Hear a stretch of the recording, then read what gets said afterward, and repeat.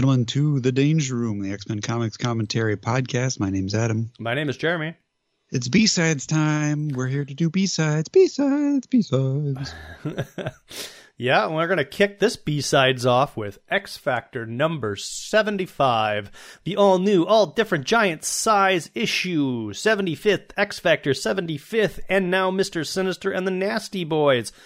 Spoilers. Yeah, really. I mean, it was kind of a good surprise if you didn't pay attention to the cover. I mean, you could redo this cover without the diamond in this man's forehead and without the red eyes, and you'd be like, oh, I wonder who this guy's going to end up being. Honestly, I thought it was Archangel.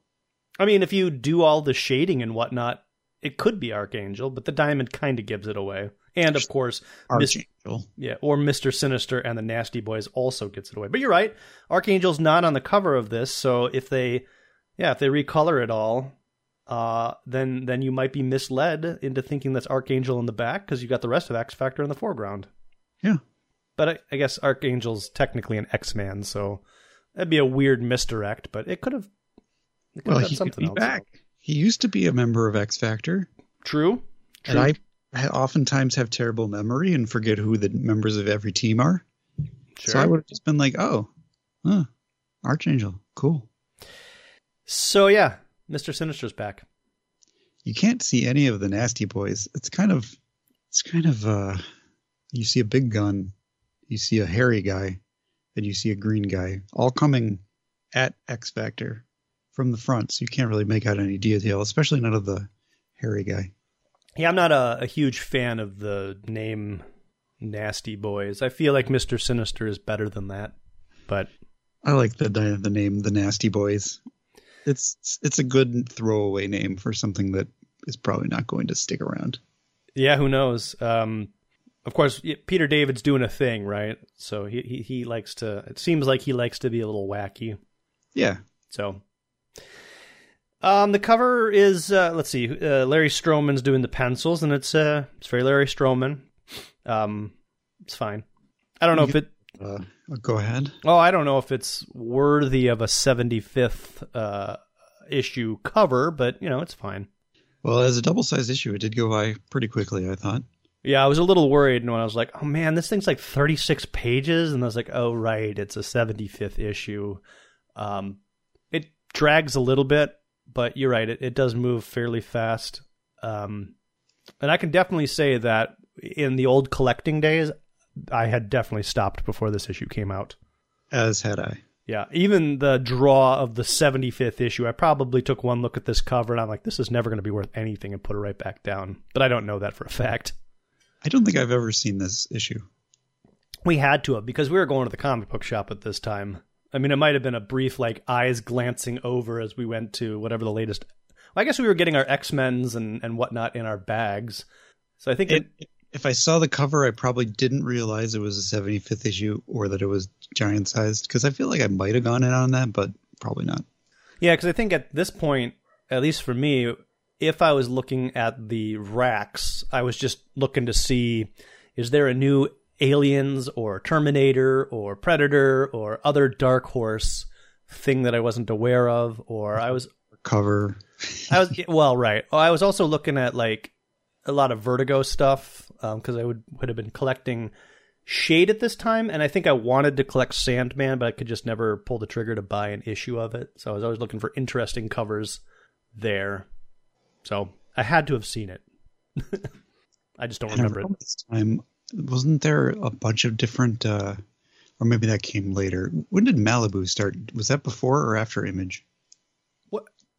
I thought was Malibu the publisher for Image?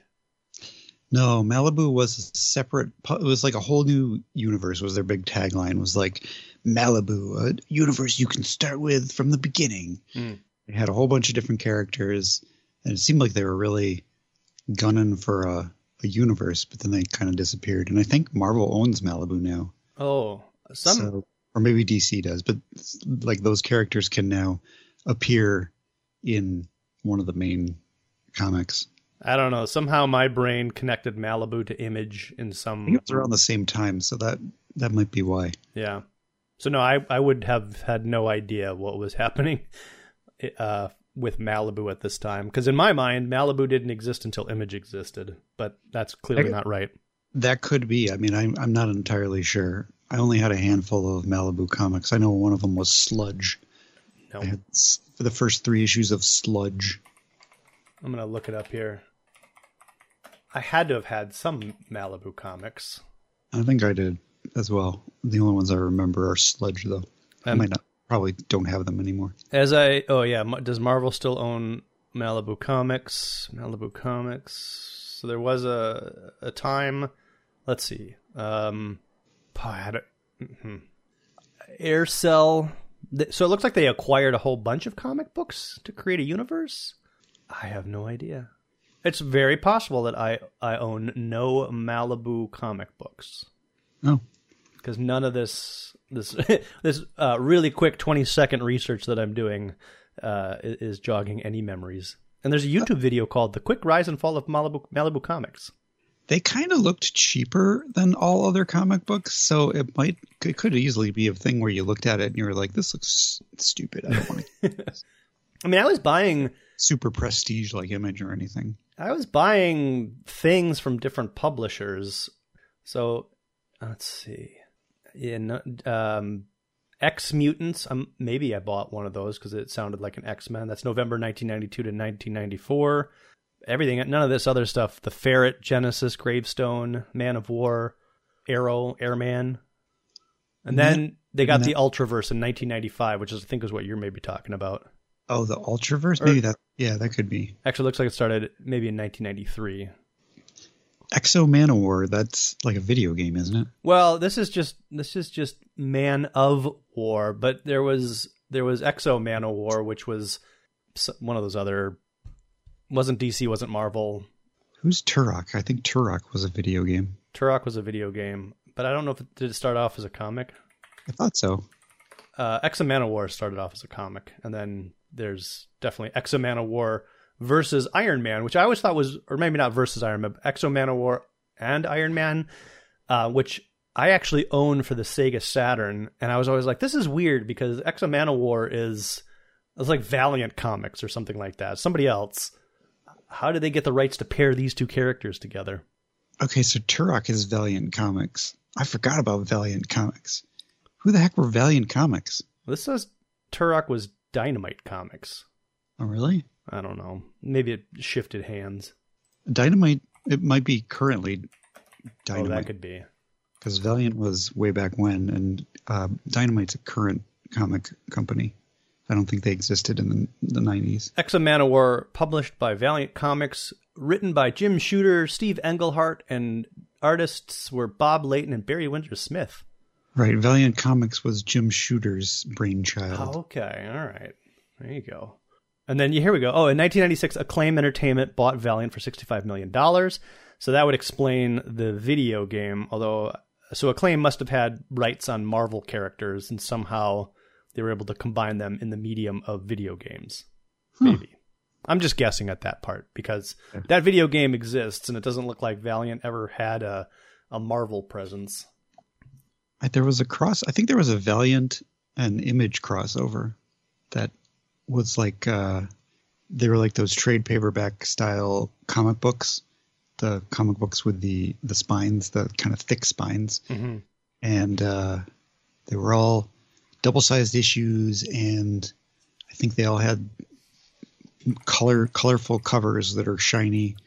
And I have like 2 of them. I think I have the silver one and the blue one, or maybe the yellow one. And I don't remember anything else about them other than the covers. Here we go. Iron Man and Exo Manowar in heavy metal. Oh, that sounds cool. It's not bad. It's a really nice sprite-driven side scroller featuring Iron Man and Exo Manowar. I don't know if it did well. I mean, because at this time in 1996, it looks like when it was published, everybody would have been doing like PlayStation 3D games.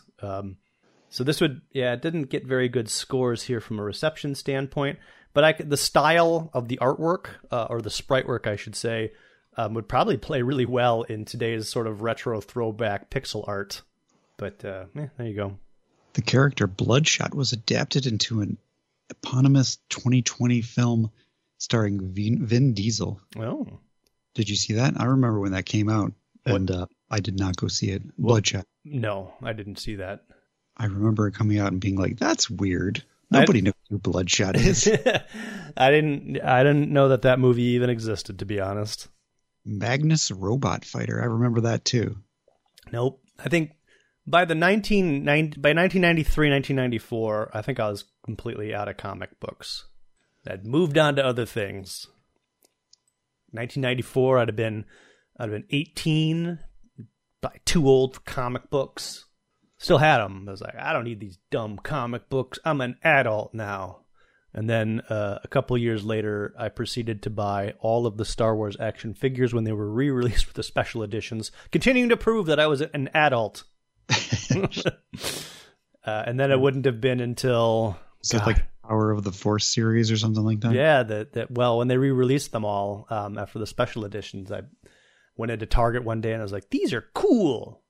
And then I bought them all. And me and a coworker would trade all the variants because there was like Boba Fett with round circles and square circles and red paint and blue paint. There was all these log saber, short saber, long tray, short tray, all these variants that were meaningful to us at the time that I don't think anybody cares about anymore. Who knows? That was a good time. And then I probably didn't start picking up comics again until I was 26 or 27. So there you go. A big gap in my comic book knowledge that we're rapidly approaching. Same. When I quit comics is rapidly approaching as well. For the first time, I think I quit comics twice. Yeah, I mean, to it twice. It was definitely very easy to get back into it because I'm trying to remember. The mistake is always to go into a comic shop and you're like, that's the thing still. I should pick that up, see what's going on. Yeah, I don't remember. I think you or somebody else turned me on to Astonishing X-Men. That would be me. Probably you. And then I... hardcover. Yeah. And then, which I treasure. I love that one. But I was buying individual issues for a while. Because at one point, I don't know if it's still the case, but you could go into a comic book store and there'd be like 7 months worth of comics there. And you'd be like, well, shoot, I'll take issues 3 through 10. This is awesome. Yep. I'm sure that still exists. And then, it spirals out of control quickly because you're like, oh, well, what's this? This looks interesting, and this looks interesting, and this looks interesting. But there was another seed as well when a coworker of mine lent me his Invincible trade paperback, like the first 3 Invincible trade paperbacks. And you really dig Invincible, right? You read the whole thing, right? Yeah, I read the whole thing, yep. I more or less. Well, I don't think I own a single Invincible comic book, but I own a big chunk of the trade paperbacks. Because after I read the 3 that he had, then I was kind of caught up, and then every, I guess, 6 months or so, I'd get the latest trade added to the shelf. And then somewhere along the line, I just happened across Walking Dead, the first 2 trades of that, and I was like, oh, zombie comic books, that's neat. I like zombies. And I bought those, and then I just bought all the rest of the Walking Dead's trade paperbacks. I don't think I own a single comic book issue from that as well. I'd like to think that in one of my stops in the comic book store, I saw issue number 1, but it probably had to have been a reprint. It's worth a lot of money now. Well, whether I saw it or not, I didn't buy it, so it's kind of irrelevant, but... Yeah, I also do not own, but I never finished Walking Dead or Invincible. I just read whatever the library had at that time, which was probably the first 70 issues of Invincible and the first 100 issues of. I made it past 100 for Walking Dead, but never finished it. Yeah, Walking Dead and Invisible kind of drag, and then Kirkman must have realized that, and then he does a 180, kind of makes it more interesting, and then basically ends the series, which was for the best. And I think both of them have a pretty satisfying conclusion. Invincible was definitely getting long in the tooth. I was like, oh my God. What else can you do? Oh, we're doing this? Oh my gosh. There was, I didn't know if I was going to make it, but I stuck it out. And I couldn't tell you what happened at the end, but I remember not being disappointed. Walking Dead ends very satisfyingly, in my opinion, the comic book. I stopped reading it just for the reason that I think I was caught up, and then I just never got back to it. Maybe I stopped going to the library or something. I don't know. Well, it drags too. I mean, once you get done with most of the Negan stuff, it's kind of like, all right. Yeah, that's about where I stopped, was right after, I think right when they were going to do the big war storyline. In the war storyline, he wanted to do a 12-part year-long series, and it's like, okay. You get about 8 issues in, and you're like, could you just wrap this up? Like, the same thing is happening over and over again. That war ends pretty satisfyingly. It's too long, but it ends satisfyingly, in my opinion. And then they go on to some other stuff, which kind of like they do like a time jump, and I don't know. I finished it, but it definitely drags. And then it has a good ending. Maybe one day I'll get back into it. One day. But not today, because today we're talking about X Factor. Are we? Okay. Remember X Factor? Yeah, so this one's written by Peter David, penciled by Larry Stroman, inked by Al Milgrom, lettered by Michael Heisler, colored by Glynis Oliver, edited by Bob Harris, and Tom DeFalco is the editor-in-chief. There's a person who's watching a TV, and it actually looks like it's an HD widescreen TV, which is crazy. I'm glad you said that, because I was also going to say that. Yeah, it's like it's flat-ish and it's wide. It's 90s. This TV is a rarity. I think it's too early for this TV, but maybe I'm wrong. I remember seeing in the first X-Men movie, which came out in what, 2000? I want to say it was like 1999 or 2000, but yeah, somewhere around that time period. There's a widescreen TV in the bar scene, and I was like, oh, that's unusual. This is like 10 years prior to that. Well, Sony, and I don't know if Sony had any interest in Fox or the X-Men movie at the time, but Sony definitely had a CRT or a tube widescreen HD TV that weighed 700 pounds or something like that, and are pretty sought after these days, just due to their fidelity and quality. But I feel like 1993, it's just too early for a widescreen TV. But maybe I'm wrong. Maybe this was like Uber video file. Larry Stroman's like, oh, I want one of these so bad, I'm just going to draw one. Maybe. It's ahead of the curve, apparently. And somebody is throwing tomatoes at this, what probably is a very expensive television, specifically at Strong Guy, and we learn it's Slab. So I couldn't really remember who Slab was. He was in the last issue. He's the guy who fights Strong Guy at the what is that? What is the name of that place where they went? Washington Monument. Yes, thank you. Yeah. Oh, yeah, they knocked it over or something. Yeah, something like that. So they're watching the interview where I guess Strong Guy is reacting to what happened, but Slab is already here, so the timing is a little confusing. Right. Like, did he just leave and hurry over to the apartment? It's like, oh, I gotta watch this on the news. Right, because this looks like, well, I mean, I guess this could be recaps of interviews, or is it live? I don't know if it's live or not. Yeah. But why is he eating a tomato? Do people do that? He is. He has a bite out of a tomato, yeah. I guess he does. There's a bag of chips. There's a knocked over carton of milk. The Nasty Boys are gross. Yeah, he's got several. Slab has a few tomatoes that he started. Mm-hmm. Like, it looks like he takes one bite out of them and moves on to the next one. Maybe he takes a bite out of it, hurls it at the TV, and then takes a bite out of the next one. But one of these guys that has like long fingers, I think his power is to like just grow his body. He's yelling at him. That's Gorgeous George. Or no, because he mentions his name like 3 times in this issue. Is Gorgeous George the hairy guy or the purple guy? He's the purple guy. Okay, so purple guy doesn't care about the TV. It's the hairy guy that's like, stop throwing produce at the TV. Hairy guy has a funny name too, but I forget what it is. We'll see it. I'm sure. Look at the poster behind them of the rocker. Who's that supposed to be? It's some heavy metal rocker for sure. I was going to say let's assume it's Dazzler, but no, it's not. No, it can't be. And it's certainly not Lila Cheney either. It's a dude with flowing long hair, so maybe somebody from like the White Snake style of music. Sure. These guys, I mean, there are candy bars on the ground, there's records on the ground, and a basketball. I mean, these guys are like 15 years old, it looks like, based on their decor. So yeah, they have heavy metal posters in their little secret club house. Hairbag is his name. Oh, shut up, Hairbag. This whole operation is all you've been doing is flapping your gums. Why don't you go do something useful like chase a car or something, or find a fire hydrant so you don't be so cranky around us. Yeah, and he doesn't like that. So he's about to feed on his intestines when Mr. Sinister descends the stairs and says, "Hey guys, stop fighting." When's the last time we saw Mr. Sinister? Last time we saw Mr. Sinister, well, it could have been in the last couple of issues, because remember there was like a dude that was set up to be like the nemesis. When's the last time we saw that right. Mr. Sinister do something outside of this arc? It was in X Factor. I think it was in X Factor, where Cyclops liquefies him, basically.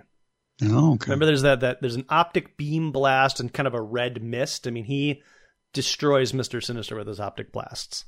And so we know, and we knew at that time, that Mr. Sinister comes back, and I'm sure at some point, not in this issue, but it'll be established that Mr. Sinister's got all sorts of clones, because that's his thing, is cloning. Yeah. But I don't think that was set up, teased, or even known at that time. And so I'm sure they knew that they were going to bring Mr. Sinister back at some point. Maybe. I don't know. But maybe Peter David was like, hey, that Mr. Sinister guy was cool. I'm going to bring him back. Yeah, we need a nemesis for X Factor. Mr. Sinister was more or less born in the pages of X Factor. Let's make him the nemesis, and cloning. That's what we're going to go with. He's a cloner. It makes sense.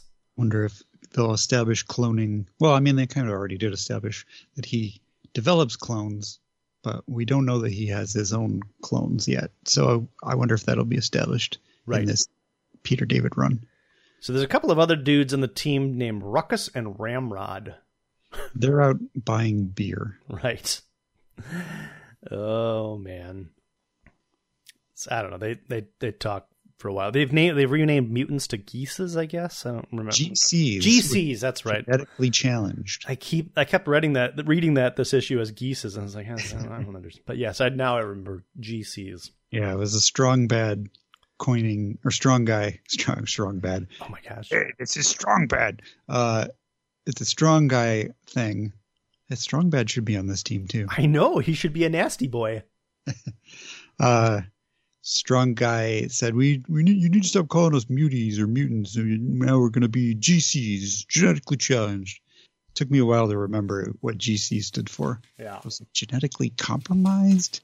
No, challenged. That was in vogue right now, saying things were something challenged. Oh, okay. Is that where that came from? I'm guessing. I don't know. Let's go with it. Feel like that was a thing. It might not be though. Strong bad's gonna leave. Strong guy. I'm gonna do that the entire. Yeah. Strong guy. It wants to leave the team, but Havoc says no. You're staying put because somebody is clearly out there trying to split us up.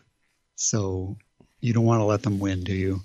A strong guy says, "All right."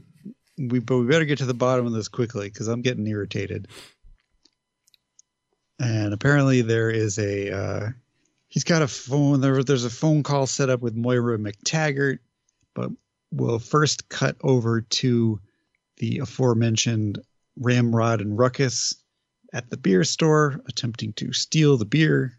Well, they don't just attempt to, but I think they kill the cashier. Oh yeah, they're picking up some beer, and she rings them out. She's like, first, can I see some ID? Because as we've established, these guys are teenagers. Second, you're going to need some money. And they're like, my ID is this stick, and my money is in your register. Give me the money and keep some for yourself. And so she hits a little alarm to notify the police, and he's like, that wasn't very good. And then, yeah, you're probably right. Like Ramrod, I think is his name, hits her with his stick because that's his power, is his stick. And then Ruckus is able to, it's kind of a neat power. He's able to absorb sounds and then fire them back. So when the police show up with all the alarms and whatnot, he absorbs all those and then screams them back. Yeah. And it looks like he severely hurts and or kills the police. The cashier says, I'm not even supposed to be here today. Does she? No. I was like, that would have been amazing. And how would I have missed that? I guess this is a little early for that, isn't it? I think so, yeah. So the call with Moira McTaggart. First of all, when we last saw Moira McTaggart, I believe it was X-Men, when it had been revealed that she had altered the genetics of Magneto to make him good, and she was heading back to somewhere, all upset. So I guess she went back to Mir Island, and now she's not so upset. Well, she's still upset, but she's hiding it for this phone call. Okay.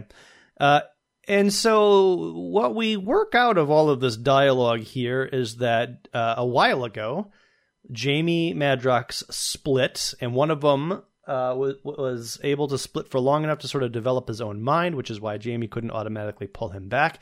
And when you covered Fallen Angels, I didn't read it, and I don't remember anything about it. That Jamie was the fake Jamie. Yes. It is eventually established that fake Jamie went on the Fallen Angels adventures, which was kind of neat. It's also kind of weird. I mean, but I guess that's how retcons work.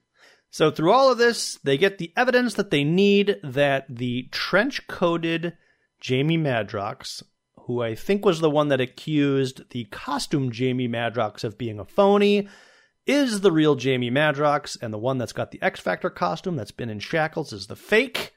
And so Jamie Madrox is like, all right, cool. I'm glad we settled this. Let me absorb you. Yes. And after he does, he has an evil grin on his face. Right. So you know immediately that he is not the real one. Throughout all of that, though, there is a moment where Lorna Dane is like, hey, I'm sorry about all this. Think you're really sweet and fun, and I'm sorry. So was there like a love interest between Lorna and Jamie Madrox? I don't think so. I think she's just being nice to him. Okay. It's kind of a weird little thing. But more importantly than that, Val Cooper says goodbye to her ex-husband. I can't remember his name. There's a little kiss. They're on good terms, but they're still exes, and he rolls up the window and he's like, I'll see you later. And I think that's important for a thing that happens later. And evil Jamie gets in the car with this person, and this person then turns out to be Mr. Sinister. And it's kind of neat because he rolls down the window, and he's got a kind of a flat top hairstyle, which is very much what Mr. Sinister has. And as the window comes down, you see like his hair and his forehead, but when the window's all the way down, it's Mr. Sinister. Feel like they could have done that paneling a little bit better, but I got the idea of what was happening here. Hello, Edmund, in quotes. Mm-hmm. Madrox. Greetings, Madrox. Care for a lift? Oh, and also... Sinister scheme is this, says Alex humorously. Ha ha ha ha. Jamie Madrox here, now that he has absorbed the quote-unquote fake Madrox, is like, well, guys, glad we settled that. I got to go and think. I don't know if I'm going to join your team. So get back to you. Laters. Yeah, I'll have to think about that. But I will definitely get back to you one way or the other. Later. And then, what's going on with Quicksilver? Quicksilver, there's a doctor who is putting Quicksilver under a stress test who says that you are perfectly healthy and that your problems are psychosomatic. Yes. And Quicksilver's like, what? That can't be. Yes. So, not sure what's going on here. It doesn't really get resolved. No. And I didn't know if this was like, when we had first seen him, the idea was that every time Quicksilver ran fast, he was speeding up his metabolism and aging that much faster. So I don't know if that was set up in a different comic and they're just like, let's not do that in this, or if this will pay off in a different way. Up in this comic, but, who knows? Well, the first time we saw it was in X Factor 72 or whatever, but right. I guess it could have been established in a previous one. Yeah, I didn't know if that was carried over from like Avengers or something else where they were dealing with Inhuman stuff. But I don't know. I feel like it was established for this plot. I mean, we'll see if I feel like it's a red herring and it'll come back. Sure, that makes sense. That doctor will turn out to be a crony of Sinister or something. Oh. Yeah, maybe it's another Mr. Sinister clone. Could be. So Madrox turns out is part of the Nasty Boys, and he's like, all right, guys, good to see you. High five. Yeah. And Mr. Sinister's there, and the senator from the last issue who said that he was going to put a ban on, I don't remember what he said, but he showed up at the Washington Monument and said, "This is the last straw for mutants. I can't stand mutants." He's also at the meeting. We're going to make a law against mutants. He also, turns out, is a mutant who has eyes on the presidency. Yes. And he's in league, yes, as you mentioned, he's in league with Mr. Sinister. Because Mr. Sinister, I'm not sure, I guess he's giving Mr. Sinister money for something. Not really sure what. I guess to make X Factor look bad. Access to power, access to money. Mr. Sinister obviously is doing something for his own benefit, and I don't know. It's fine. The Senator's power is, let's see, he spells it out somewhere. We see it later. He just has hand blasts or something. It's like similar to Scarlet Witch, where he causes people to feel drugged or confused or something like that. It's a handy power if you're a politician. Yeah. So, yeah, they have that whole conversation. The ability to unsettle the minds of others and cloud their thinking and abilities. A rare talent, only the Scarlet Witch has anything like it. And once I take on the Avengers, there will be just me. Yeah, the Nasty Boys get into a little fight here. Oh, because the Senator... No, is it the... No, it's Madrox is getting paid, and the rest of the Nasty Boys are like, hey, we want to get paid. Sinister is getting paid. Okay, well, somebody's getting paid. The rest of the Nasty Boys aren't getting paid. Madrox has a goofy line where he says, why didn't you use your powers during the first Bush election? Oh, right. And, I did. Why else do you think he nominated Quail? Nah. Ba-dum-bum. The point is, when do we get our cut? Who says that? Is that the... that's Ruckus or Ramrod. I think it's Ruckus. Well, yeah. What you will get, Ruckus, is in line. Yes. He punches him with a pock. Sinister punches him. Goes flying into... Who's this? Gorgeous George. Gorgeous George, I guess, who has the ability just to change his shape all around. You may be the leader of the Nasty Boys, but do not forget, I am your leader. Who's the leader? Is it Ruckus that's the leader or Gorgeous George? Ruckus. Okay. He introduces him to the senator as Ruckus, the team leader. Yeah.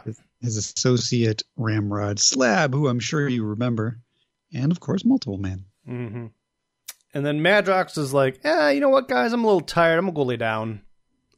Meanwhile, we switch our attention back to Professor Vic Chalker, and I'm so glad that he introduces his name because I would have never remembered what it was. But he's one of my favorite characters, right? Because he's the guy that built the exo suit that was just a little too small last time. Well, now he's rebuilt it, and it's the perfect size, but it's so powerful that it ran out of power only seconds after starting it up. So now he has to go back to the drawing board to redesign this exosuit so it doesn't consume so much power and is actually usable. How do I get out of this thing? Yeah. Whatever's going to happen here, I hope it's good because I do like what they're playing around with this little silly guy. I'm very curious to see where this is going or if it's even going anywhere. Yeah, maybe it doesn't end up going anywhere. It should be fine with as long as it's funny. Polaris approaches Wolfsbane and is like, stay away from my man, basically. More or less. Wolfsbane's like, what are you, jealous? You snuck into Alex's bedroom the other night. What was up with that? You sounds like you're a wee bit jealous. I didn't have to do anything. Kindly drop the kiddo. I'm only 8 years younger than you. And that doesn't, she says something about how you've been weird ever since you got back from Genosha. Mm-hmm. And they're not, they quickly determine after a very brief conversation that they let the fake Madrox go, which is very convenient. Do they? Yeah. They say, I think we're dealing with someone who has the power to turn our own powers against us. And they're talking about Quicksilver. To create situations or mindsets where our abilities ricochet back. He or she did it with Pietro and Guido and Jamie? You mean either created a situation or exacerbated one that already existed? For example, if Jamie had a dupe that was secretly rebelling, this Ricochet helped to gain more control, and oh boy, that would mean the one who walked out here was nuts. We got to go find him. Okay. Very quickly they figure out what's going on, which seemed a little weird to me, but whatever. Yeah. Seems like it would make more sense to be like, Jamie's been acting weird. We should go find him and see if he's being affected the same way the other guys have been affected. And then they could discover that he is an imposter. But it doesn't really matter because it turns out that the real Jamie Madrox allowed himself to be absorbed because he wanted to see what the end game was for the fake Jamie Madrox. And Ramrod walks in and sees Jamie Madrox convulsing and basically turn himself inside out and pop out as X Factor Jamie Madrox. He shrinks apparently down to the size of a crumpled piece of paper and then pops out of himself. Yep. There's only one genuine original, except no substitutes. Multiple man, doing things a multiple can. Like making the renegade dupe believed he'd conned me and then hiding within him slowly and quietly, taking him apart from the inside. No applause, please. Just throw money. And a handful or the entire Nasty Boy team attacks Multiple Man. Multiple Man's not really having too many problems or issues with this. He does a neat thing where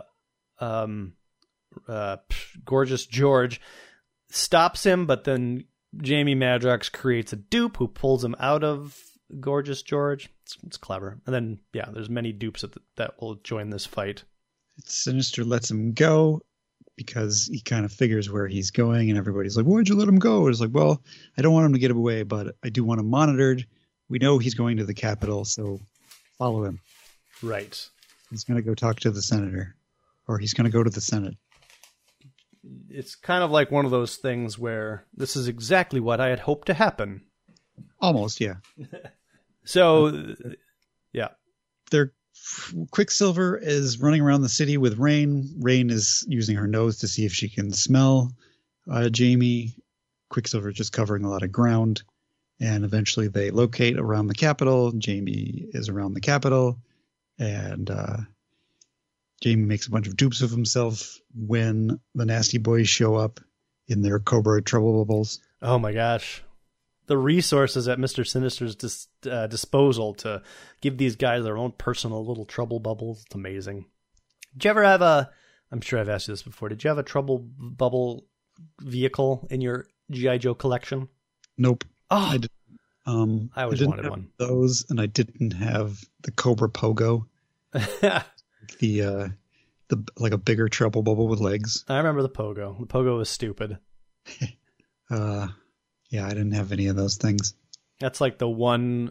I didn't have many G.I. Joe vehicles. The only one I had, well, I had a couple, but the only flying one I had was the Hawk, the one that didn't, the thing that flew that looked like a helicopter but didn't have wings. Yeah, I have one of those. I like that thing a lot. And I had remember when they re-released some of the vehicles and painted them silver? I've got the plane that could go underwater. I can't remember what that thing was called. Like the Shark, I think. Yeah. Yeah, I had that.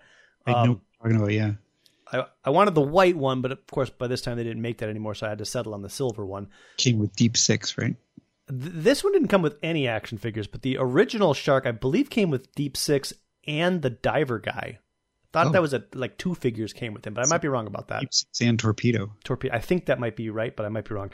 And the only vehicle, and I also had the Havoc, but that wasn't I guess that had a flying thing that came out of the back, like a little hover vehicle. But the one that I wanted that I never got was both the Rattler and the Trouble Bubble. Didn't have either of those. So in the new line of 6-inch G.I. Joe figures, I do have a Trouble Bubble now. I can't do that. It's expensive. Not going to do it. Can't do it. These figures that they're putting out now are way too expensive, but I got one. Sounds like there's a market for them. Yeah. And the market is me. And his name is Adam. So Multiple Man makes a bunch of multiples at the Capitol, and the Nasty Boys, I guess, just immediately jump out of their little spaceships and start fighting the Multiple Mans. Meanwhile, at the Senate, Senator Saffron, I think his name is making a appeal against dangerous, unstable, genetically challenged individuals known as mutants. Outside, Quicksilver and Rain show up to help. There is a battle.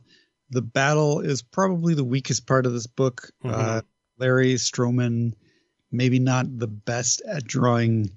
Like, in order to follow what's going on in this battle, I really had to rely on the text from Peter David. Yeah. Because these panels just have figures doing things that don't make any sense. Yes. With the text. Yeah. So, not the best. Yeah. Ruckus uses a firecracker. The rest of X Factor shows up. Yeah. And this is an example of with a firecracker. Yeah, what you're talking about, right? You can't, like, Havoc blasts, Ruckus does something, and then Polaris hits him, and you're like, what is even happening here? So yes, the narration definitely is helpful here.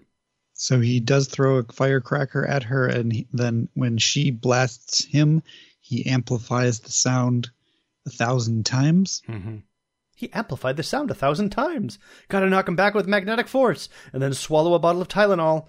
Because I couldn't gather any of that from what was happening on the panel. There is a moment where it would appear that X Factor are becoming a team because everybody's fighting the wrong guy. Mm-hmm.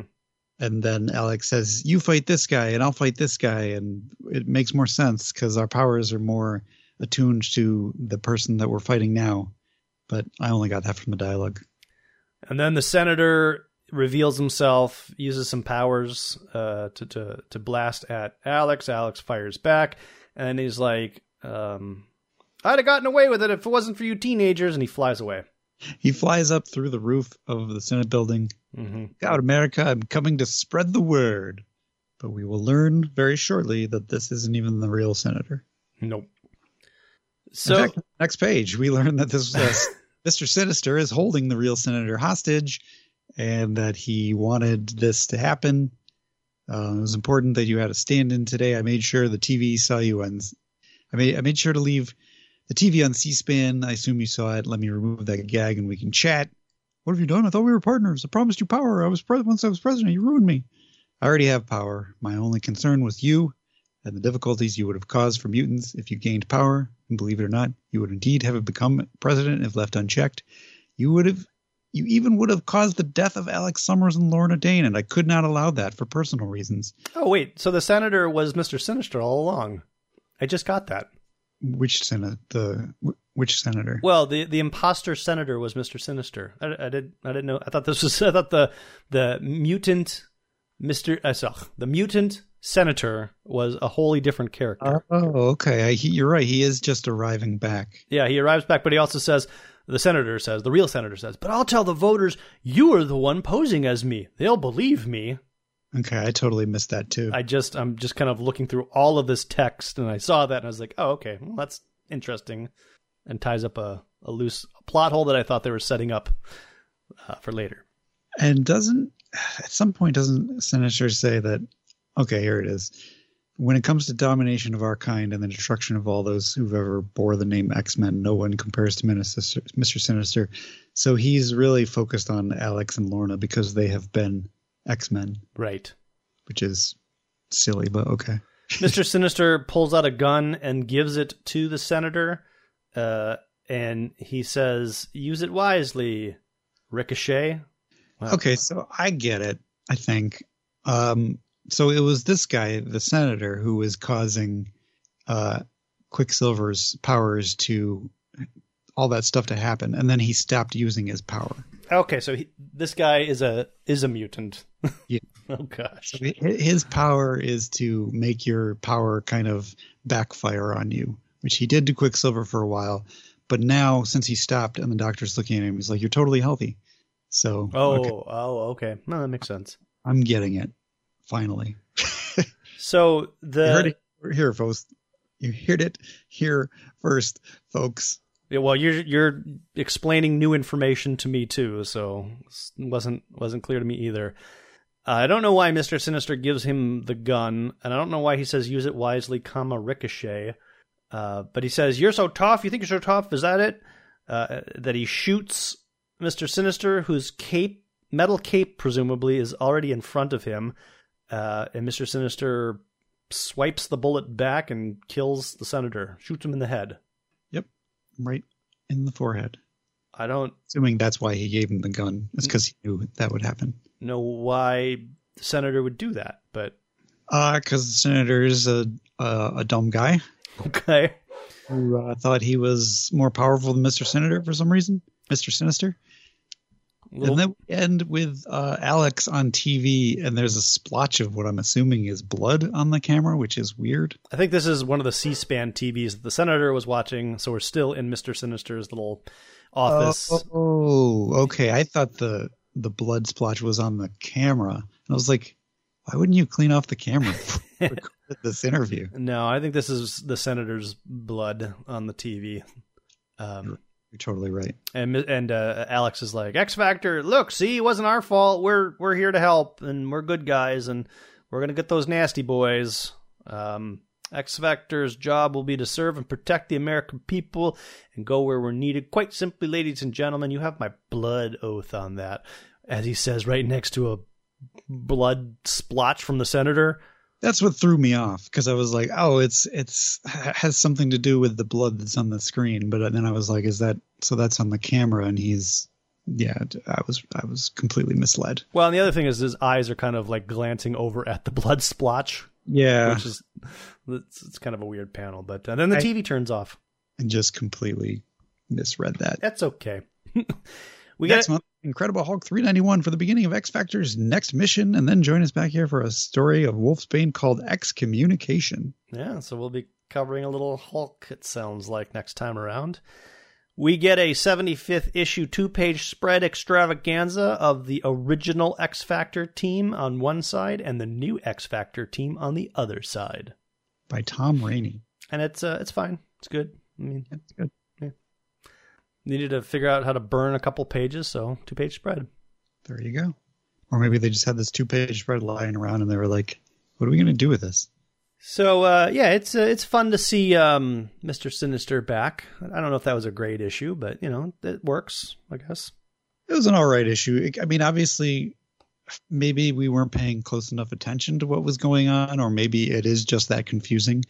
But, yeah, I feel like the creative team isn't really shooting bullseyes yet. Well, and they had to do a double-sized issue, so probably also a challenge there. Fairly new in their creative collaboration and what they're doing with this book, and then they have to do a double-sized issue. Did you notice that it's getting less jokey? Yes, I did. There was an edict from on high saying, you got to stop with all the jokes. Yeah. It's too silly. Bring it down a notch. There were still jokes. I mean, at some point, Strong Guy says, I'm going to order a pizza when everybody is going to do stuff. Yeah, something like, I'm going to max out my credit cards. They weren't good jokes by any means, but they weren't like groaners like I think the last couple of issues were. I don't think they're supposed to be good jokes. And that's fine. It's just the ones in the last couple of issues, there was, and a groaner here and there is fine, but like every joke was like, wah, wah. Must be hard to keep that up. Or, I don't know. How about Wolverine number 51? Wolverine 51 is the Crunch Conundrum part 1 of 3. And remember how Wolverine was different in the last issue? Yes. He's all new. Well, apparently that's part of this story arc. Yes. Part of his being different, he's in the Danger Room now. And I guess, okay, strap in. There's a VR setup. Well, hang on, before you get into that, because that is a very important thing to cover. One thing I wanted to talk about is I was definitely collecting, once issue 50 hit, I was on board for the next, I don't know, however many issues before I stopped collecting X-Men, because I was like, ooh, number one, these are going to be valuable because we're going to start getting all the origins of Wolverine, and we don't. But number two, is this the first time we're seeing Andy Kubert do artwork? He is a guest penciler in this. Yes. And I think very shortly he would take over X-Men proper. And I think so. I would have read this and I'd have been like, oh, I like this artwork, because I do, and I did, I'm sure. And then, as you mentioned, Andy Kubert will eventually take on either X-Men or Uncanny, and will be the only reason I hang around for longer after Jim Lee and co leave. So I think Adam Kubert takes one title and Andy Kubert takes the other. I don't remember who does what though. But I think maybe this issue, and I don't know if Andy Kubert continues or if Mark Silvestri comes back, but when I would have seen Andy Kubert's name in the pages of the X-Men, I would have been like, okay, I'm okay with this. And it may have been the seeds of that acceptance may have been from this issue here. I think Mark Teixeira does come back. I think he's probably off Not this Teixeira, Mark Silvestri. I'm sorry, Mark Silvestri. Sorry, I was going to say Mark Teixeira takes over the book after Silvestri leaves. Oh, does he? Yeah. Oh, okay. But yeah, Silvestri comes back. He's probably off because of issue 50 being a double-sized issue. Oh, sure. But yeah, he comes back, and I think he stays until Image happens. So in any event, I'll let you cover the VR stuff, but before they set that up, right? The Professor, Jubilee, Forge, Cyclops, Storm, they're in the console of the Danger Room, and Wolverine is being pushed to the limits. Not even pushed to the limits. Sorry, they're pushing the Danger Room to the limits, and Wolverine isn't even breaking a sweat. And he's not finding this a challenge at all. So the Professor brings in his top-notch new technology of a VR headset and gear that resembles very closely the Weapon X outfit. Right. It's kind of a neat visual, but it's weird. Doesn't make any sense. Wolverine is like, this reminds me of something, but I can't remember. Huh. Anyways, all right. There was a bear. Why would you have virtual reality in the Danger Room, which is essentially a virtual reality environment? I don't know. We're not. I guess virtual reality was hot right now. Yeah, we're not. I don't know, Adam. We're not quite in Shi'ar alien technology, but we've definitely seen holograms and holo suite, holodeck type stuff in the Danger Room in the past. So VR. So my remembrance of VR was, yes, about this time frame, sort of the blocky, choppy moving with a giant headset and gloves and all that sort of stuff was being demoed. In fact, in Canton, New York, my dad took me to a future technology exhibit or something like that at St. Lawrence University, and they had one of those early VR things set up, which that didn't quite look like this, but you had like the giant heavy helmet, cables coming all over the place, and you were in kind of like a ring, a small ring. And I think we had to pay like $5 or maybe even more per person to get into it. And it was basically like a 4-player deathmatch style Doom. Like you had a gun and like some platforms. And I thought it was neat to be in that environment. I kind of wanted to just look around, but people kept shooting me and I kept respawning. And I wasn't good at it because like the whole system didn't move as fast as you did. So anyways, I thought it was neat as they're showing a blocky Shogun or Shingen and Ogun, and then a blocky Wolverine, and they do this whole VR thing, which to your point is like, why are they doing this other than to put Wolverine in a setup of gear that is very reminiscent of Weapon X? The in-story reason is that the Professor can eke out a few more levels of intensity through this VR setup than he can in the normal Danger Room. Okay. It's neat. They're using good terminology, like Ogun and Shingen start chopping away at Wolverine. And he's like, oh, they hacked a mess of my pixels away. And then he pops his claws and he destroys them. But then real looking versions of Ogun and Shingen appear. And Cyclops is like, or Jubilee's like, what's happening? He's talking like they're real people out there. And they temporarily put everything that he sees and that an approximation of him on the screen in front of them. So I guess they're looking at a screen. Yeah. But then it doesn't look like they're looking at a screen. I feel like they're looking through the window, and the Professor is now using sort of like real life VR technology to show what he sees in the helmet. So it doesn't make a lot of sense. Confusing because the screen is replaced by a TV screen, I guess, in one panel. But then you flip forward a couple pages, and now it seems like that's gone. Yeah. So, and the in-story reason again for like why do these characters look real is that Wolverine's brain is filling in the gaps or something to make them realistic. So Wolverine or the Professor, I think, the Professor throws in Lady Deathstrike and Sabretooth. Yeah. So now we have a full rogues gallery fighting against Wolverine in VR.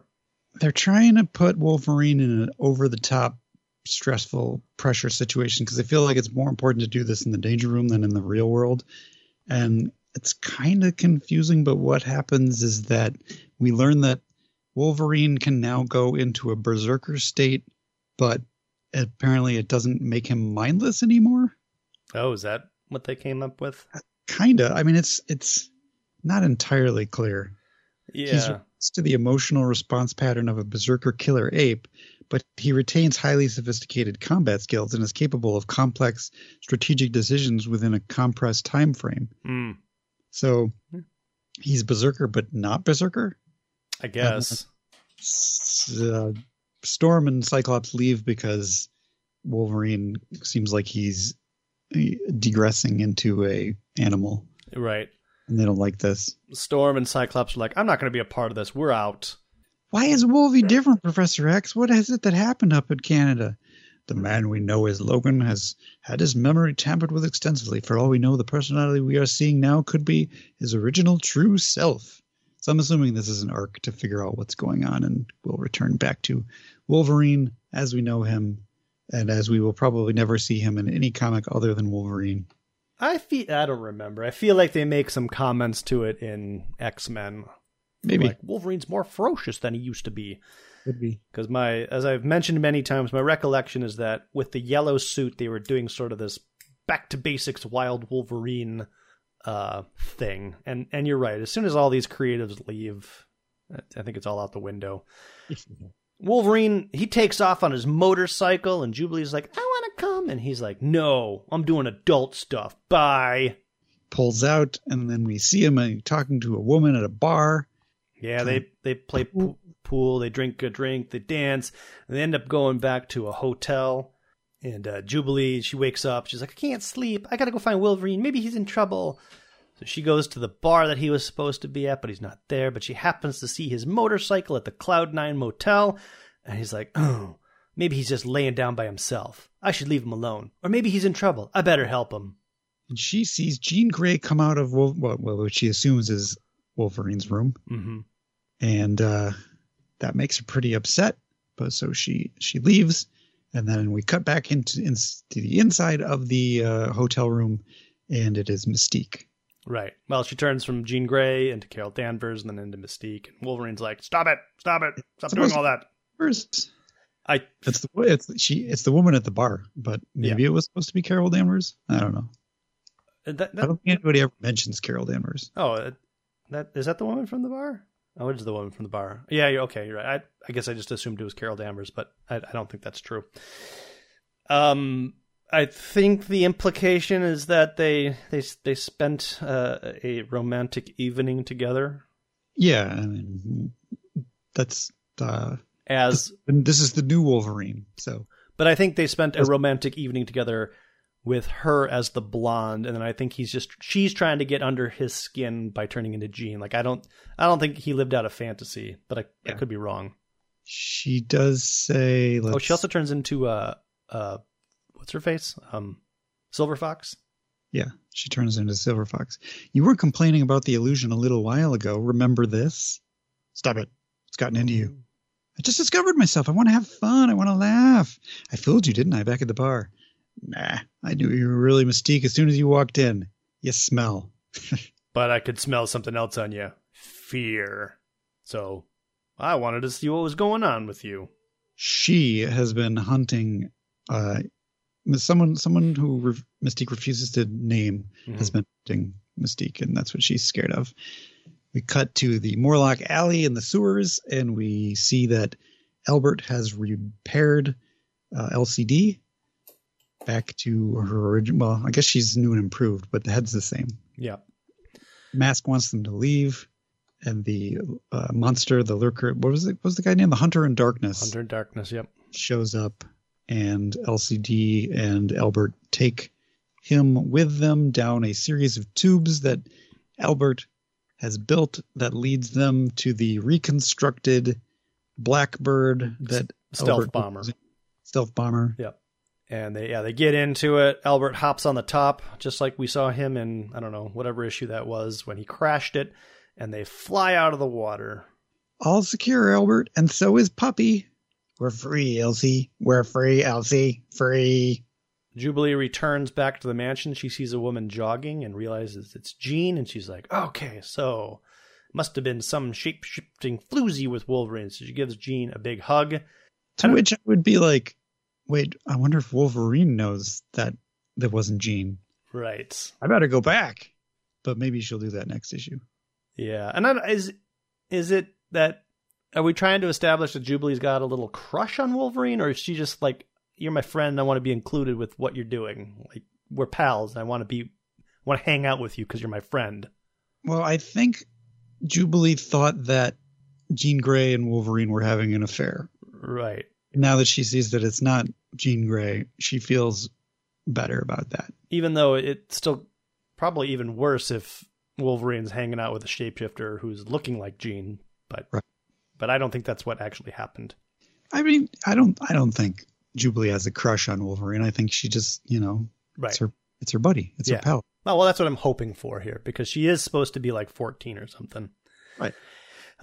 So anyways, Mystique and Wolverine continue talking, and she's afraid and can't say the word. And don't say it, Wolverine. She has sensor probes that are grown in metallic crystal baths within a zero gravity field. So at that point I was like, oh, I know who it is. I didn't. Wolverine even says her name's a common word. How can a machine weed it out of thousands of times? It's said every day. You think old Spiral can, and Spiral shows up and says, Spiral can.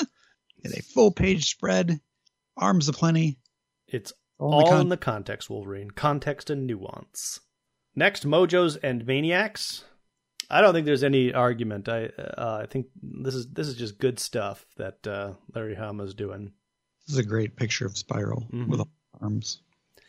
I didn't read Wonder Man 6, so why don't you just catch us up there, Adam? I didn't actually read it either because Perfect. I couldn't find a copy, but all I can tell you is I believe Beast is in it, and I think he is.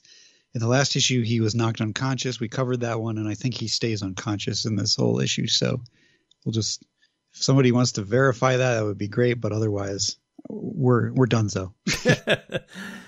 That brings us to Marvel Comics 85 and 86. We didn't cover the Wolverine story in 85 last time around, so we'll just do a 2 for this time around, plus some other backup stories. I'm just going to start off by saying I'm liking what I'm reading so far, and I'm kind of digging the artwork.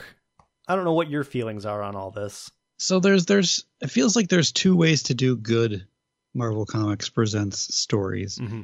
There's the Weapon X way, where you just have a big story and you kind of chunk it into parts, but it's a cohesive story all the way through. And then you kind of, find good breaking points or maybe adjust whatever. And then there's this where it seems like, and we're only going to cover 2 of these, but it seems like each 8-page story is a cohesive unit. Mm-hmm. There's a whole story told in the first thing, but it's part of a bigger story. But I don't feel like, it doesn't seem like it has the problem of previously ones where you have to be caught up on things. It just flows well. Yeah, it's not boring. Now that's what I'm getting to. Yeah, and there's other thing, like the artwork is very exaggerated. We could argue whether or not the Wolverine storyline with this wolf. I mean, we've definitely seen Wolverine hanging out with wolves. All that makes sense, but Wolverine's in the forest naked. Helps. He eventually touches the wolf, which is his whole goal. Uses his claws to kind of chop up some of the meat that the wolf had hunted. And then they share it together, and then they sleep by the carcass. Yeah, I mean, I guess that could be Wolverine-ish, but it's fine. I like it. It's a direct reference to the time that Wolverine snuck up on the deer and Storm there, and he's like, I like to just sneak up on animals and tap them. Yep. That's his form of hunting, which, that's good stuff. And then he visits Tiger, and I believe they also have romantic affairs. They do, and this is the second time that Peter David has written a story. This is Peter David, by the way, where Wolverine and Tiger sleep together. Mm-hmm. So I think he's the only one trying to make them a thing. Right. But nobody else seems to be quite on board with this. Yeah, I've never seen anybody else write them in a romantic relationship, but whatever. It's kind of gross where I kind of created her, but didn't want to do that, it seems. Yeah. She goes in for a kiss and she's like, "Oh, ketchup on your sideburns?" And he's like, "Yeah, I got to be more careful about that when I eat. I got to be tidier when I eat," which it's blood. Shows, then the other story that happens in the same 8 pages is that a mysterious man with metallic hands has killed somebody who was cheating at cards, and now he's arriving in Madripoor, and he has blood on his hands, and the guy says, "What's this red substance on your hand? Ketchup?" And he says, "Oh, I must learn to be tighter when I play cards." So there's a parallel happening. Absolutely, yeah. It's good storytelling. Woohoo. He does get name checked. You are the gentleman called Cyber? Oh, okay. The name is correct. The description is questionable. And General Koi is here, and he's been the representative of General Koi, who has been a recurring character, right? I don't know. Yeah, maybe not. Sure. I know General Koi has been, so he's probably got a right-hand man. And so then that takes us to Marvel Comics Presents number 86, in which, is climbing the wall of the General Koi's stately mansion. Right. Stately Koi mansion. With his claws. There's a little bit of thought in there, like, I never thought I'd be doing this, but here I am. This cyber guy visits General Koi. "Greetings, sir. I am Koi. I myself am painfully shy." I think I'm confusing General Koi with that New Mutant and her father. Koi. No, the General Koi is the uncle of that. Oh, okay. All right, then I'm not confusing them. So you are correct. Neat. They're about to do some business dealings when Cyber's like, "Wait, I sent something." And it's kind of a neat panel of Wolverine climbing here where we get 3 zoomed out. It's kind of a generic building that he's climbing, but other than that, it's sort of neat. We get a close up. It zooms out to a little farther away, and then we zoom out to the full side of the building that he's climbing up with his claws. There's a bit of a 1-page flashback where he's like, Tiger asked me to do this, which is different than what happened in the last issue where he just decided he was going to do it because he smelled something was wrong. He smelled something, but whatever. He sneaks around. He sneaks into General Koi's manor, and there's a cat who sees him, and he tells it to shush. And there's some dialogue about how you wouldn't know a good joke if it leaped from behind a potted plant and clawed you to death, which is a very specific thing that Wolverine is behind a potted plant. Well, you're also missing the references. Oh, Rimmer and Lister? Yeah. The two goons here are Rimmer and Lister, and they're from Red Dwarf. Yeah. So Red Dwarf must have been somewhat popular in this time. I don't know. Was the show out yet? Well, it had to have been. Because the books came before the show, or did the show come before the books? I have no idea. I feel like Red Dwarf has been... Red Dwarf is one of those shows where I've seen a few episodes, and I'm like, okay, it's fine. But I know that there are just some die-hard fans. And I feel like it's just either been on forever or in syndication forever. I've seen enough episodes to know that I liked it. I've read all 4 of the books. It's a good alternative to Hitchhiker's Guide to the Galaxy. Oh, okay. Similar writing style to that. It's been a show since 1988, I believe. Okay. So definitely would not have been on my radar at the time of this. And it looks like they've rebooted it, or they continued it on with new characters. It looks like it's still going, to be honest. I think it's still going. Yeah. Okay. There was a very long break between 1999 and 2009, and then a series in 2012, 2016, 2017, and 2020. So I like that, right? We don't have anything to write, so let's just take a break. Oh, I've got a new story. So 10 years have passed. Let's just do that. Yeah. Maybe I'll add this to the list, and maybe I'll watch this one of these days, because I know people that will just endlessly quote it. I have always wanted to watch it. I've seen a handful of episodes. The backwards episode was hilarious, but I don't know what season or what I've seen or whatever. But yeah, the books are great. So oh my gosh, and each season is like 6 to 8 episodes. Some of them are even 3. Oh, yeah, this is my jam. It's like a classic British show. Yeah, I've always intended to watch it and just never gotten around to it. This Marvel comic, like, again, I've been aware of Red Dwarf since I was a child, but this little dialogue between these two throwaway characters, this might be the motivation I need to just watch the darn thing. That's all it took. Yeah. So, anyways, we get to see Cyber's. He's been wearing a cloak this whole time, or a trench coat, and he finally takes it off, and we get to see that his arms are metal muscular. He's got like a little cowl on, similar to Batman, but without the ears. Wolverine continues sneaking around and then is grabbed by the neck through the wall by Cyber, and apparently they know each other.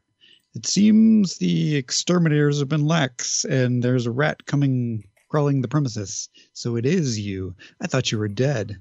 Odd you don't look dead. Right, so this must be a reference to when the X-Men died in Texas. No? This is a specific reference to something that we don't know about. Oh. Because, say, Wolverine says, "You don't know how long I've waited for this." And Cyber says, "Yes, I do. And you were no more successful than this time. I was there the last time you tried to kill me."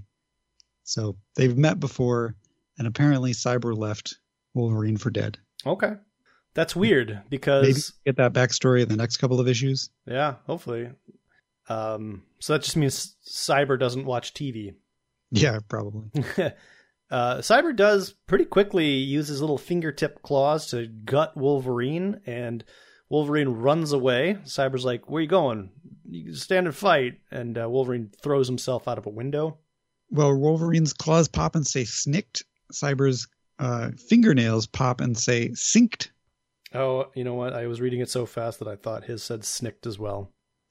But a little clever detail. Synced is, yeah, that's a good detail. So obviously setting up that these two are formidable foes.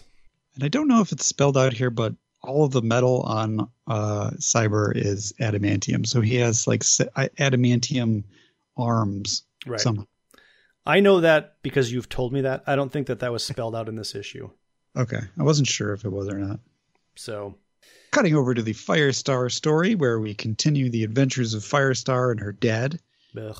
She brings an unconscious Mystique to, I forget who these guys are, but they're the guys who promised to bring her father a lung or something. Mm-hmm. Meanwhile, Freedom Force is like, "We got to go get Mystique back." Mm-hmm. Luckily, she's got a tracer on her, so we'll trace her back. And they collaborate with Spiral to figure out a way that they're going to kill Firestar in this. And this whole thing is narrated by a report from Mystique, which is leading up to Firestar's death. Right. So, which doesn't happen in this issue, but presumably, I'm assuming Mystique is going to make a deal with Firestar to allow her to be quote unquote dead. Probably. The bad guys say, "Firestar, will you join our team?" She says no. So they try to kill her. And then she, at that time, Freedom Force breaks into the fortress, bad guys fortress, whatever. And Firestar walks into a room where they're operating on people, I guess.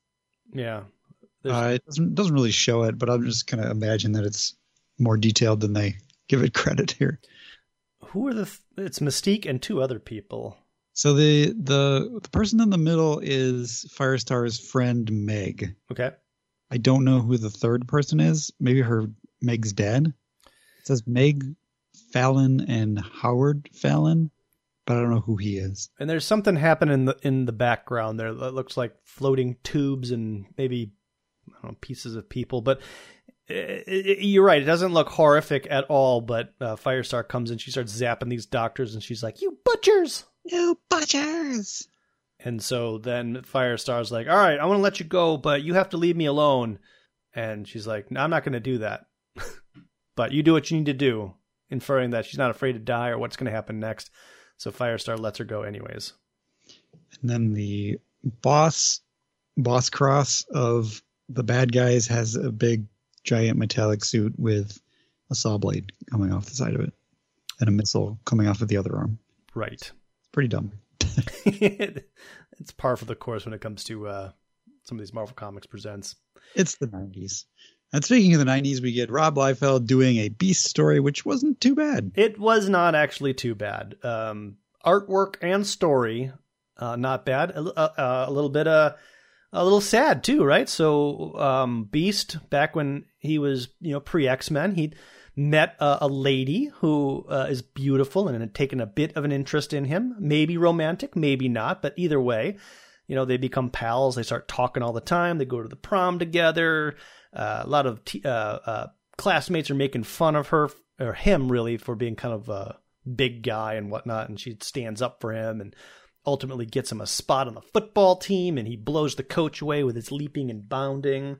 And then throughout all of this, there's kind of like a subplot where Beast is retelling the story to a native French speaker who speaks no English.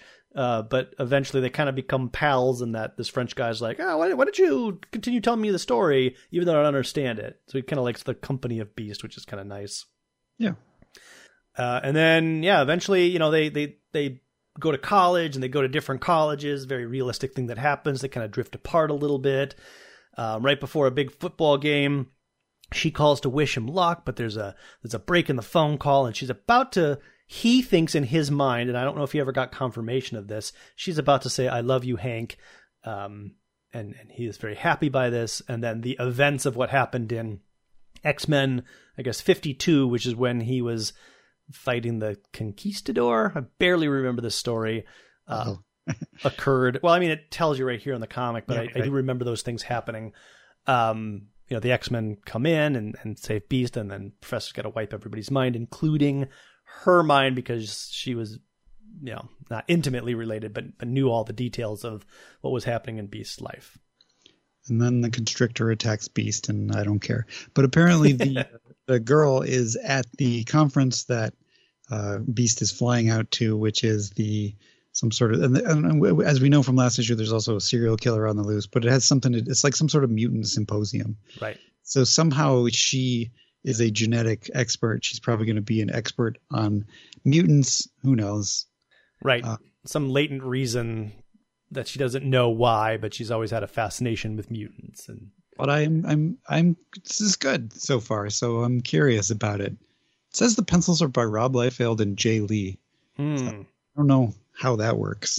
I know Jay Lee is a penciler. But does he ink as well? Flashbacks are a little bit different, so maybe he just does the flashbacks. Oh, maybe. But there's not. Well, no, I guess she's in the flash. She looks like Rob Liefeld in the flashbacks too. It just looks like the football page is different. Oh yeah, you're right. So that does not. Yeah, the football stuff doesn't look at all like Rob Liefeld. And I think this is Jay Lee's style. I would agree. Jay Lee, but I know he did some heavily inked Batman and Superman covers that I've seen. After Jim Lee leaves X-Men, I think Jay Lee maybe does some guest pencils from time to time, and I was like, oh, I wonder if he's related to Jim Lee, which... Actually, you know what I know Jay Lee from? There was a G.I. Joe Transformers 4-issue limited series crossover, which I think was Image Comics, as after the properties both left Marvel. Oh. And I think he definitely did the covers, but he might have also done the interiors. But there's some cool covers of Snake Eyes fighting like a Transformer or something like that. I don't know. Cool. I never read those. And his style is very... I mean, this seems like a very early version of that. Those are super cool. Okay. The covers, at least. Yeah, this wasn't bad. No. Scott Lobdell wrote the story. Looks curious to see if it's going to maintain a decent pace like this, or if it's just going to turn into a clunker now that the Constrictor's there. And it's always a possibility.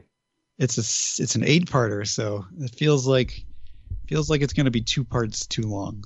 This feels like a good 6-parter. Maybe.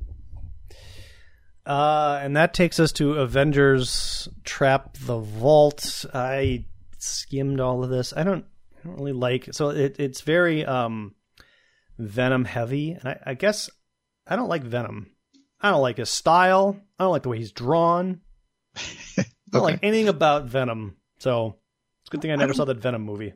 I never saw the Venom movie either, but I always thought Venom was kind of cool, especially in the original days when McFarlane was drawing him. Well, I think it made sense then, but now it's just, I guess it's Eddie Brock, and he just hangs out with his big tongue hanging out all the time, drooling. Yeah. I don't mind it. I read some of the Freedom Force bits here and really just kind of skimmed through everything else because I just didn't care. But what I took away from it was they're all trapped in a vault and there's a bomb that's going to go off and they're going to die. There's a big superhero vault that all the supervillains are kept at that keep them, I don't know, powerless, I guess. Mm-hmm. And Venom orchestrates a breakout. Captain America and Ant-Man are there for some reason. And then once this breakout starts happening, apparently it's wired. There's like a bomb that will go off in the case of supervillains escaping. And the bomb is normally controlled by the president or something, but now the head of the prison has some sort of he wants revenge for some reason for the death of his parents. I don't remember. But anyway, Freedom Force is called in to stop the prisoners from escaping, and there's a speculation throughout this that they're going to side with the bad guys because they used to be bad guys. Mm-hmm. And at one point, the bad guys get the drop on Freedom Force and say, "Hey, call in the Avengers." Because the Avengers are also here, and we'll get the jump on them. And Mystique immediately agrees to do that. And it seems like she doesn't really want to, but she sees like there's no choice. Right. But then it turns out that she was talking over the radio that all of the Avengers could hear on, so the Avengers actually get the jump on the supervillains before they get the jump on Captain America. And Mystique just says, yeah, that was the plan all along. And just to put this in time, Crimson Commando and Silver Saber are here. Super Saber, not Super Saber. Yeah, Destiny is not. So, well, Destiny died the same time Crimson Commando and Super Saber died.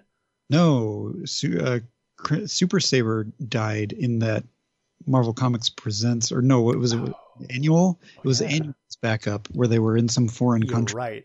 Who Destiny died in the pages of Uncanny. Well, another Avalanche was wounded in that battle. What's that? Avalanche was wounded, yeah. I thought. Oh, the stone guy. Yes, Stonewall. He dies when Destiny dies, and he's not here. So yeah, he's not here as well. So it takes place after that, but obviously before that one Annual killed as well. It was all right. I mean, if you like this sort of thing, it's sort of fun. It's good art. It's Ron Lim art. He's always good. You got your Avengers. You got your Freedom Force. All I can say is this was 65 pages. I read it in parts, so it didn't feel like 65 pages. But I suppose if it wasn't 65 pages, I wouldn't have read it in parts. Yeah, but 65 pages. In the end, everybody gets returned to prison. Maybe some people escape. I can't remember. A lot of prison guards die. Freedom Force teams up with the Avengers. Freedom Force teams up with the Avengers, and Blob says, no, this was almost worth getting blown up for. Mm-hmm. They managed to disarm the bomb with the help of, I think, Thunderball, a villain, part of the Wrecking Crew. Mm-hmm. And then the Avengers have to work with some more of the villains because the Truman Marsh, the head of the facility, after the bomb gets disarmed, he doesn't like that. So he goes and sets off a nuclear reactor in the basement of the facility.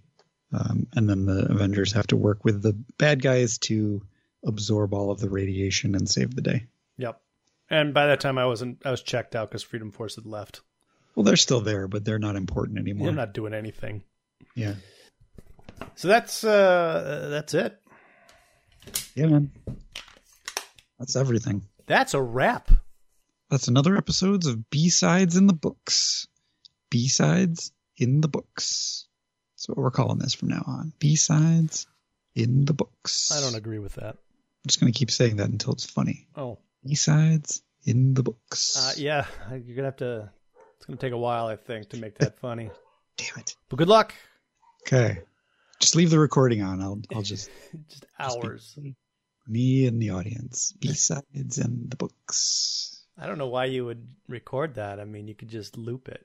Well, I gotta change it up sometimes. B-sides in the books. Well, that's what software is for. Oh, well, I want to do this the natural way. Oh, okay. This is my art, man. Stop messing with my art. No, sorry. I'm just trying to take some shortcuts. Well, Mark. Yeah. Whew. Got anything else, Adam? B-sides in the books. You can contact us and let us know if B-sides in the books is funny at www.xmenpodcast.com, facebook.com/Danger Room Podcast, X us at Danger Room Go, Danger Room at xmenpodcast.com. Subscribe to us on iTunes or wherever you get your podcasts from, or go out and check out patreon.com/Danger Room, where we've got more content. Our theme is... What? Did you say X us at Danger Room Go? I did. Look at you. Wow. Yeah, that's I'm not saying X, formerly known as Twitter. That's stupid. That is so technologically modern of you. I don't know if it's accurate, but look, if you're going to change your name, you got to go all in. You can't caveat with it. Oh, by the way, this is what we used to be, but this is what we are now. So X us at Danger Room Go. Okay. I applaud your forward thinking. And our theme music is provided by Laszlo Hollifeld. And with that, Adam, is there anything else? B-sides in the books? Till next time, my name's Jeremy. My name's Adam. You're supposed to say it one more time. I got you to laugh already, so okay. I'm good. All B-sides in the books. No, thank you very much. Makes my day. Till next time, the Danger Room is closed.